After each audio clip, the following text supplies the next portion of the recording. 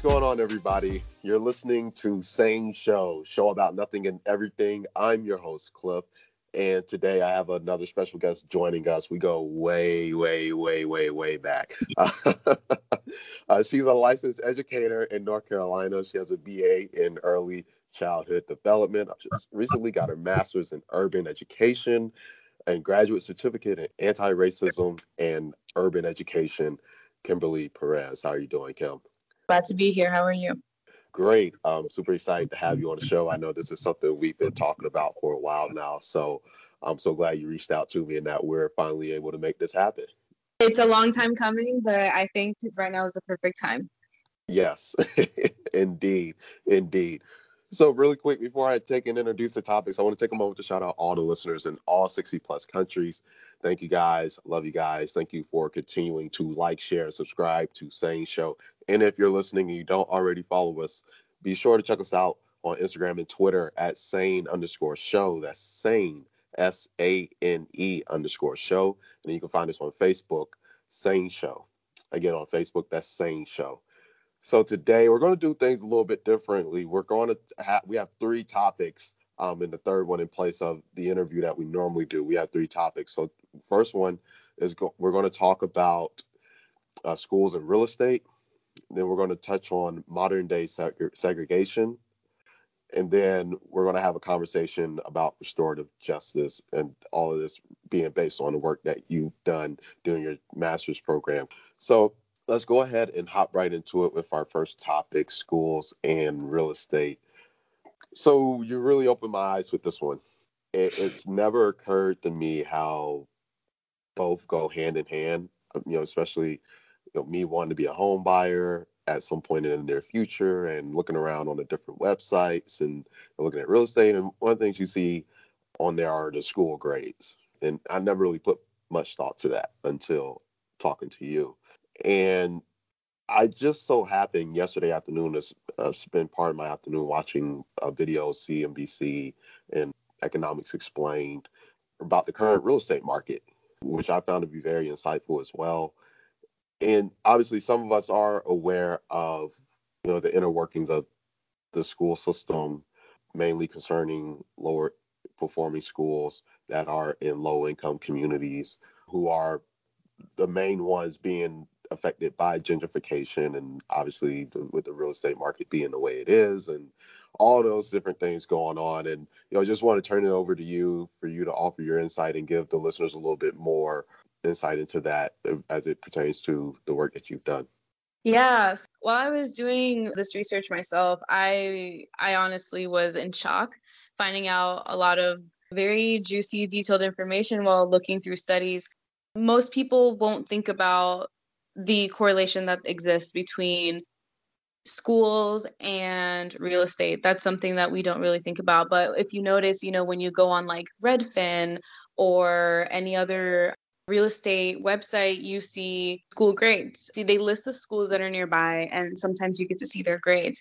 This is for a reason, apparently. So studies have shown that real estate agents tend to make profit when a nearby neighborhood public school receives a failing grade.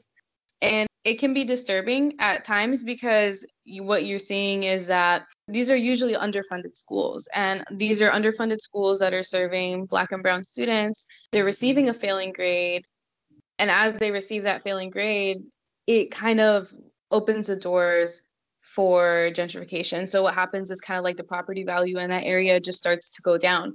And so developers or people that are able to pay above asking price, sometimes they will go in and they will buy out within areas of the failing grade that the school receives. Once that happens, there's like studies have shown that whenever a school receives a failing grade, the family income in the area will go up. It's because people of higher income start to move in because those that lived in that area are being pushed out either because they can't afford it anymore or because their leases just won't be renewed. Landlords and other people who own property in the area see it, I guess, as an opportunity for making money. And it just really goes to show how education and schools in the US don't really exist in a vacuum. They don't exist in a bubble apart from everything else that goes on in this country. That makes sense as far as how you've explained it. I'm even thinking about, I don't want to spill over into our next topic because this very much relates to what we're going to talk about next. But I'm just thinking about too how they are, even with some of the schools here locally, how they're building new facilities or relocating an existing school into a nearby area. But we see what's happening. And then Yes. two, I'm thinking about what that does to the community that that school is already in. You see what I'm getting at? Yeah. And one of my core beliefs as an educator is that people should not have to leave their community to receive good education, along with everything else that's needed, including healthcare and access to information through like libraries, good access to food and things like that. But with segregation, and sadly, the role that schools play in segregation, which is due to funding, we see that people are having to travel, specifically Black and Brown people are having to travel further and further to be able to access any kind of education. You know, these people are being removed from their communities due to the real estate market and the relationship that it has with schools. I mean, and you would think this is, if people are aware of this, then something has to be done. But looking back, and I did some research, and it, like, in the school system where I work, back in 1999, they allowed the school system to continue with what they were doing. They were let off the hook by district courts. They were told that they weren't responsible for looking into factors that were causing segregation within its system. After No Child Left Behind came into play in 2002, the ability for school choice allowed for most school systems to become even more racially and economically segregated.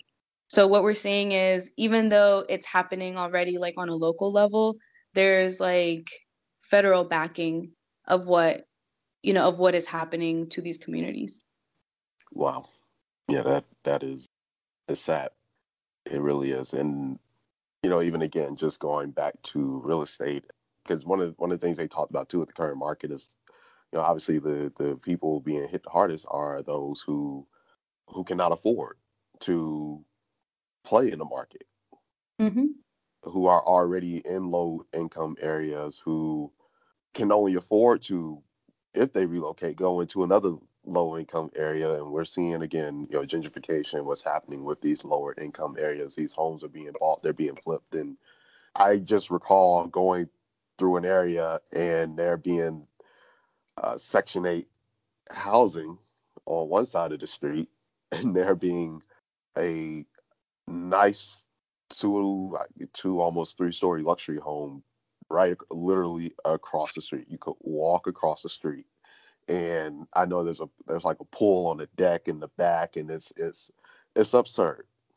It's Yeah. absurd that those things are happening. And even if those people who don't want to relocate, live in these communities, again, they cannot even afford to stay where they are because of the property value is being driven up by the Yes. people coming in and building these, like, and again, I'm all for building nice home, coming in, being able to flip a home, but doing some of these really absurd things that has a dramatic effect on the property value, you have to, like, those things are not obvious, are just being overlooked, right? And we're pushing people out and people not having a place to go. So yeah, just one of the things that I've noticed in the little bit of research that I've done, and the things that I see with my own eyes.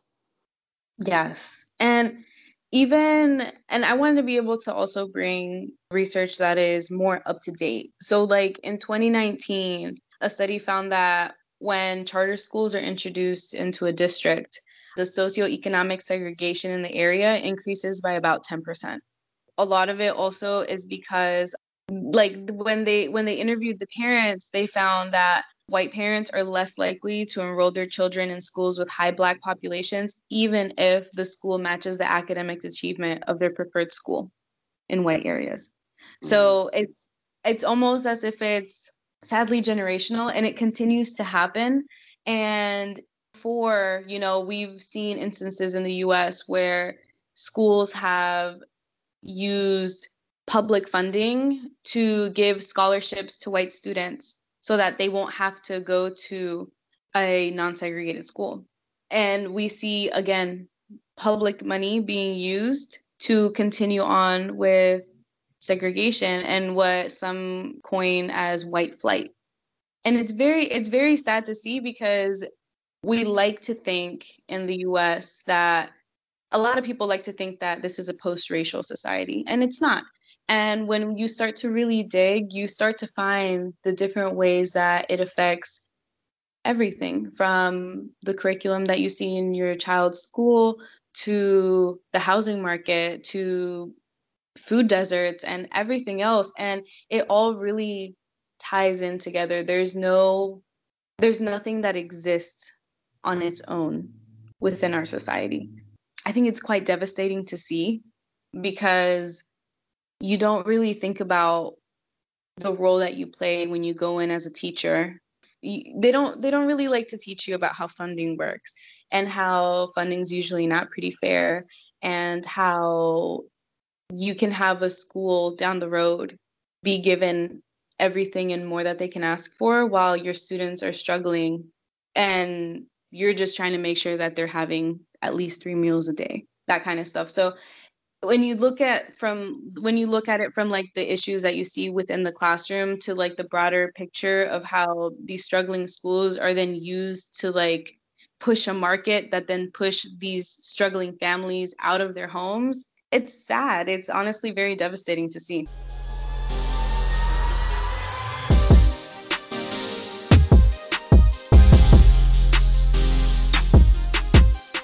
All right, we're back. Now we're going to have a conversation about modern day segregation, and we were kind of leading over into that in our previous segment. I actually, a few days ago, I was with some family, and talking to my grandmother and a family friend who's an attorney. He was asking me about the community, and we touched on the changing demographic, and because we're noticing how the community is changing around that community, the broader community. And I even brought up the rezoning of schools that happened shortly after we graduated high school, and even with like the building of newer school facilities, or now what they're even doing is relocating some schools. And in the example I brought up in the previous segment about one of those schools here being built is being relocated. It's already in a decent community. The building's old, yes, but it's being relocated, I think, closer to the state border, actually, in which in that area is a wealthy community. Mm-hmm. So on the surface, it looks rather harmless, but when you really look at it, it looks very political. And you just say why, and obviously we know the reason why, and it's not fair.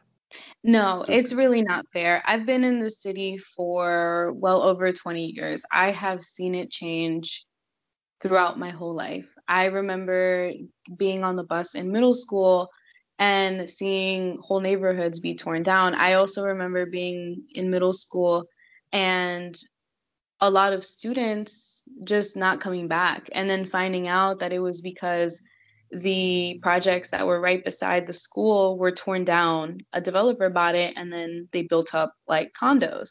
And all of those students lost access to a really great magnet program. Their families had to move. A lot of them walked to school because they were close, and also because they didn't have any other form of transportation. And it really, when these families are like forced to leave whatever they have and whatever they've worked for, it's really it's upsetting to see that it's not like they really had a choice.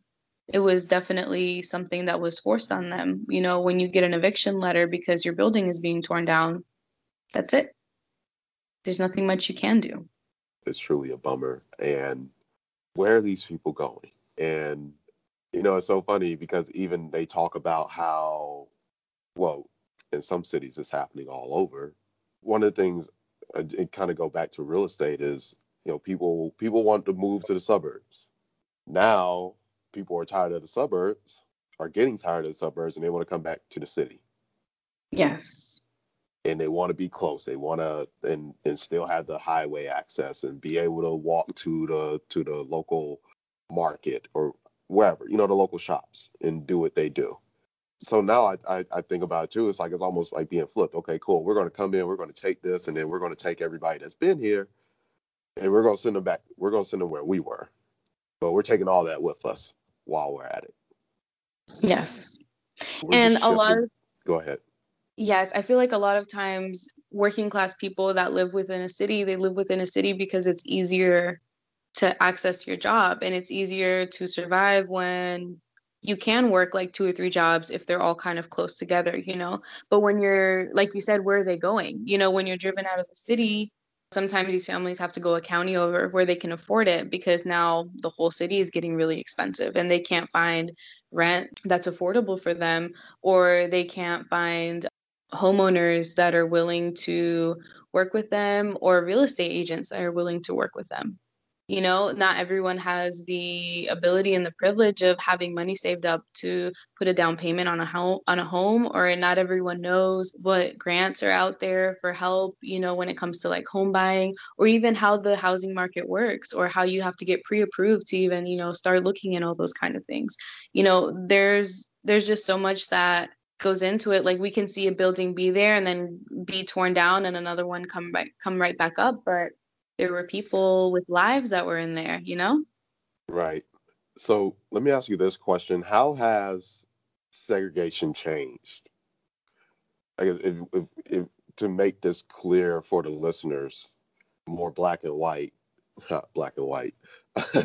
How has it changed from the 1960s and before to now?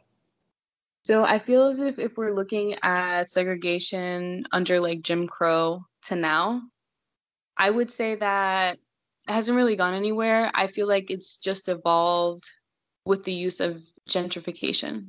I feel like one of the like a really good example is the city of Charlotte. When the light rail went up, everyone was so excited. The light rail, this is amazing. This is like progress, access to transportation, all these kind of things. It's been a couple years now, and everything that I've seen, I have this ongoing joke with my friends, and I'm saying, and every time a business just disappears from alongside the light rail, I'm like, oh, everything the light rail touches, the light rail destroys. And we joke Mm, about it, but I have been to businesses where I'm just like what is happening, like your workers are leaving, or also like your prices are going up so high, and they're like, we just can't afford the rent anymore. Because of the light rail, we can't afford the rent, we can't afford to stay here. I've seen whole communities just change, and yes, a lot of times these changes come under the guise of like progress and something that's accessible to like everyone, but there's never really much focus on what happens a couple years from now. How does this affect communities a couple years from now?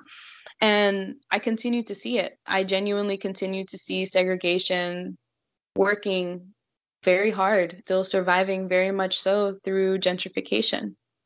I feel like it's there. mm, You know where you are by just, you can drive down a road and you can just see it, almost like you can start to see where people have owned their homes and have been there for like maybe 20 plus years, and then you can start to see the people that have just moved in, and the difference, and just how the homes, not only how the homes look, but also that new gas stations are popping up, and all of a sudden there's a grocery store where there wasn't before, and all of a sudden there's medical centers around now, and you see these communities start to get the services, the access to services that they should have always had, but they're only now getting due to a different population moving in, families of higher income, individuals with higher income moving in.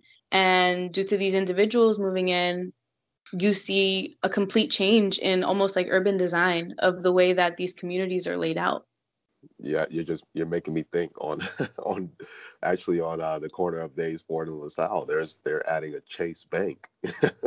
Yes. Whoa, Oh, Chase. people have access to things. Not Bank of America, Chase. that's a different clientele. Yes, it is. A whole branch, not an ATM, not a drive-through. So when I saw that, I said, "Wow, that says a lot." So, and And obviously, go ahead.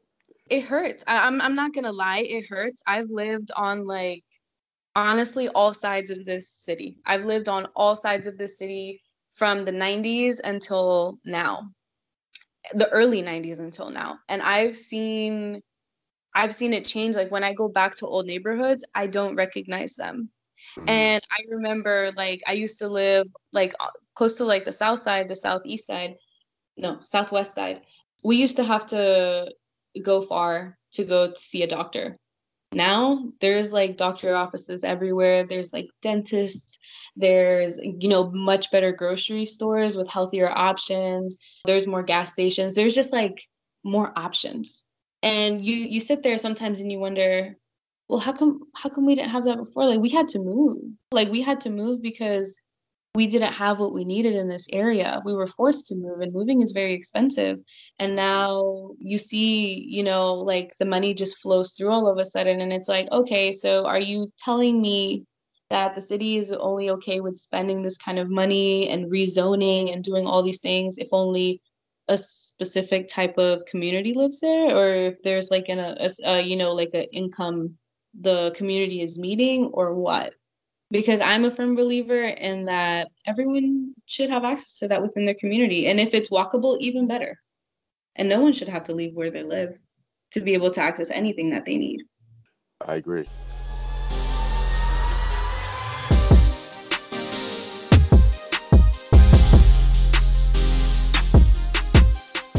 All right. Now for our final topic, restorative justice.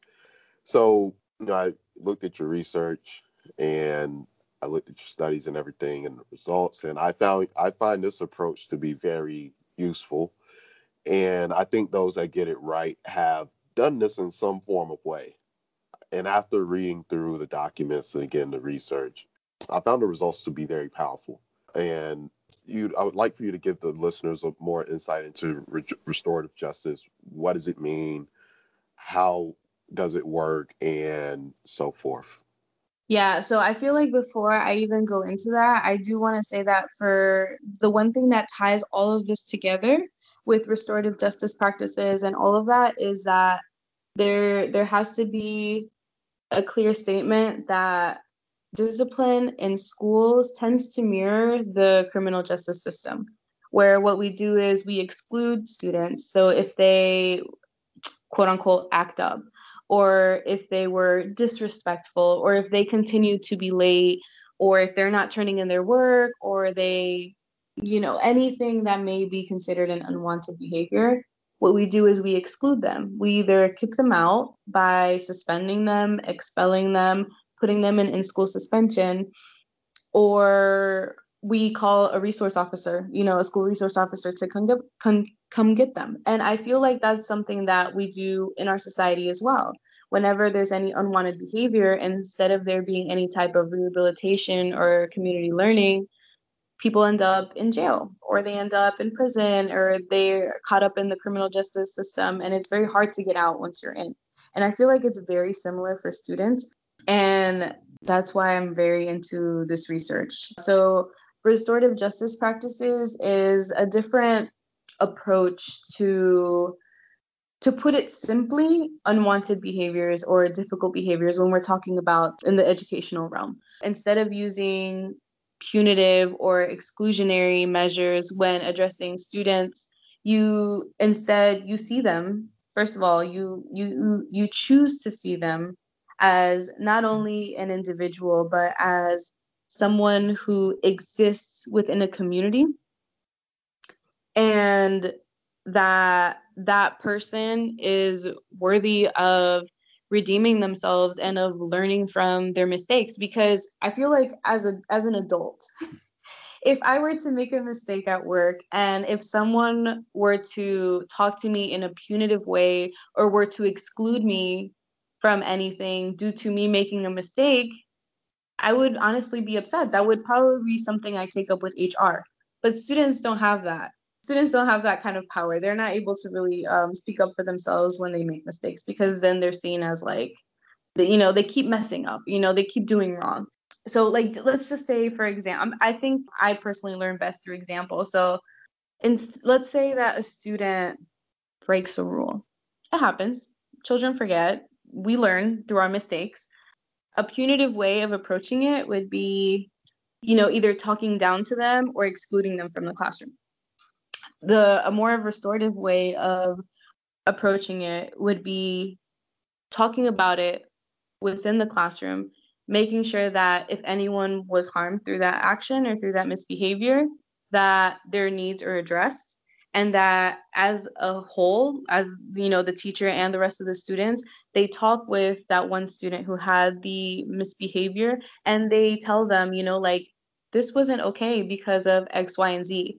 And I think next time, instead of doing that, you can either ask for help or reach out or let me know what you need. Or if it could be, usually most of the time when there is misbehavior, it's because a need isn't met.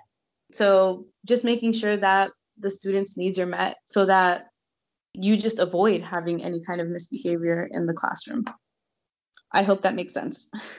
Yeah, no, it does. It does. What were your thoughts on the study that you did and based on the results? Yeah, so I decided, since I teach within preschool, I decided to look into what discipline is looking like in the US with preschools. And what I'm seeing is that there is a really high, very high percentage of Black students being expelled and suspended from preschool. And so you start to think, what could a 4 or 5-year-old possibly do to end up suspended or expelled from preschool? And sadly, a lot of times it's student kept talking back, or student wasn't able to stay on task, or it's things that you wouldn't fire someone because they make a mistake. Instead, you would maybe provide them training or help them. But that's not the approach that preschools are using, or preschool teachers, because quite honestly, they don't prepare you for that. Most schools don't prepare you for that when you're getting your degree. And so I personally don't like that. I honestly like to treat my students that I work with the same way I like to be treated. I know that sounds like super cliche, and like everyone says, treat people the way you want to be treated, but I think that should extend to people that are younger than us as well. Students from pre-K to 12th grade. Oh, And yeah, and why also I think it's very important, because they learn that they themselves are valuable as people, as individuals, and as a member of a community, which I personally think only supports them in the future.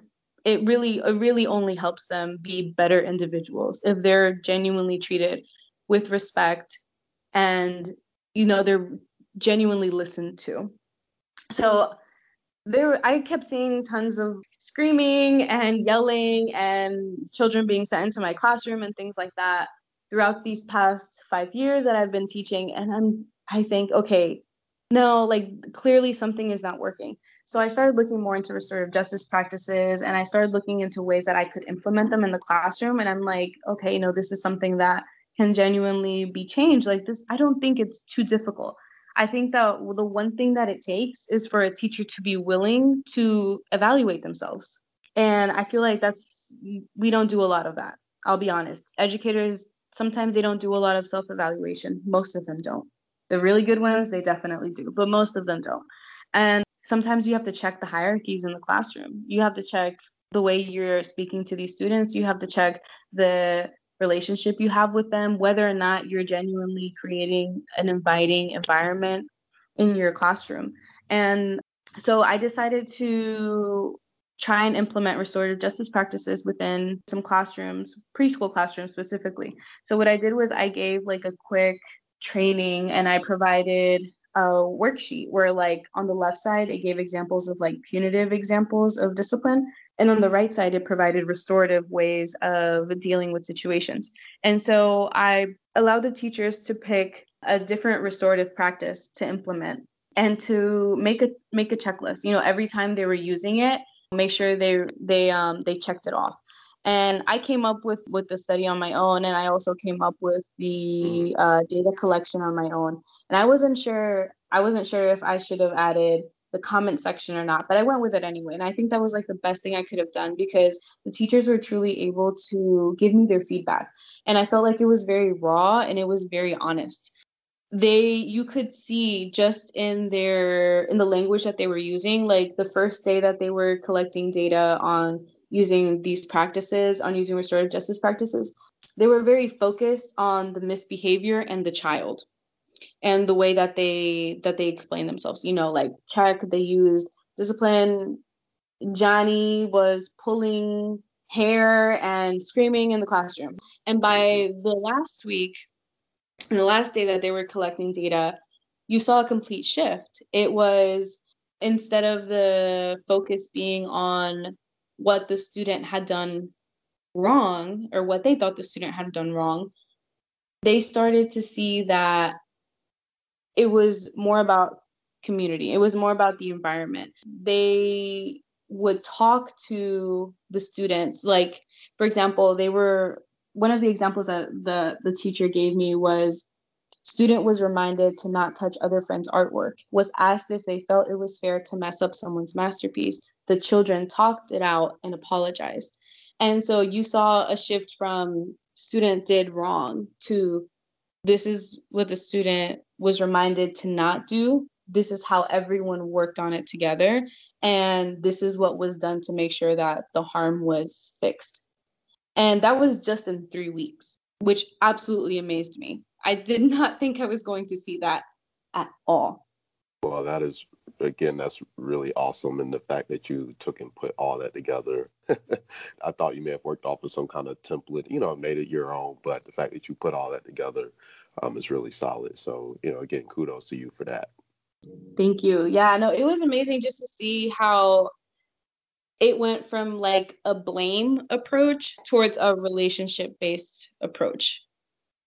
And it was, I feel like it completely changed. And the one thing that I did that I genuinely think was the best thing I could have done was that I decided to conduct student interviews. And in the interviews, I wanted to test the relationship that students had with their teachers. I wanted them to be honest with me about how they felt when they went to school, how they felt about being in the class, and how they felt if they ever messed up, or if anyone in the class ever messed up, and how they felt if they were ever excluded or talked to in a punitive way. The results were astounding. All of the students firmly would say, I do not like being yelled at. I don't like being yelled at. One of the students responded by saying that if she was in the position of the teacher, she said, I asked her, how do you feel when your teacher, yells at you if you ever make a mistake? She said, sad. I don't like when people yell at me. If I was a grown people, I would never shout at kids. So these are 4-year-olds able to easily put themselves in the position of the educator and say, even if I was like older, even if I was your age, I wouldn't do that. I wouldn't do what you're doing right now. They were very vocal about the type of discipline that they liked and they didn't.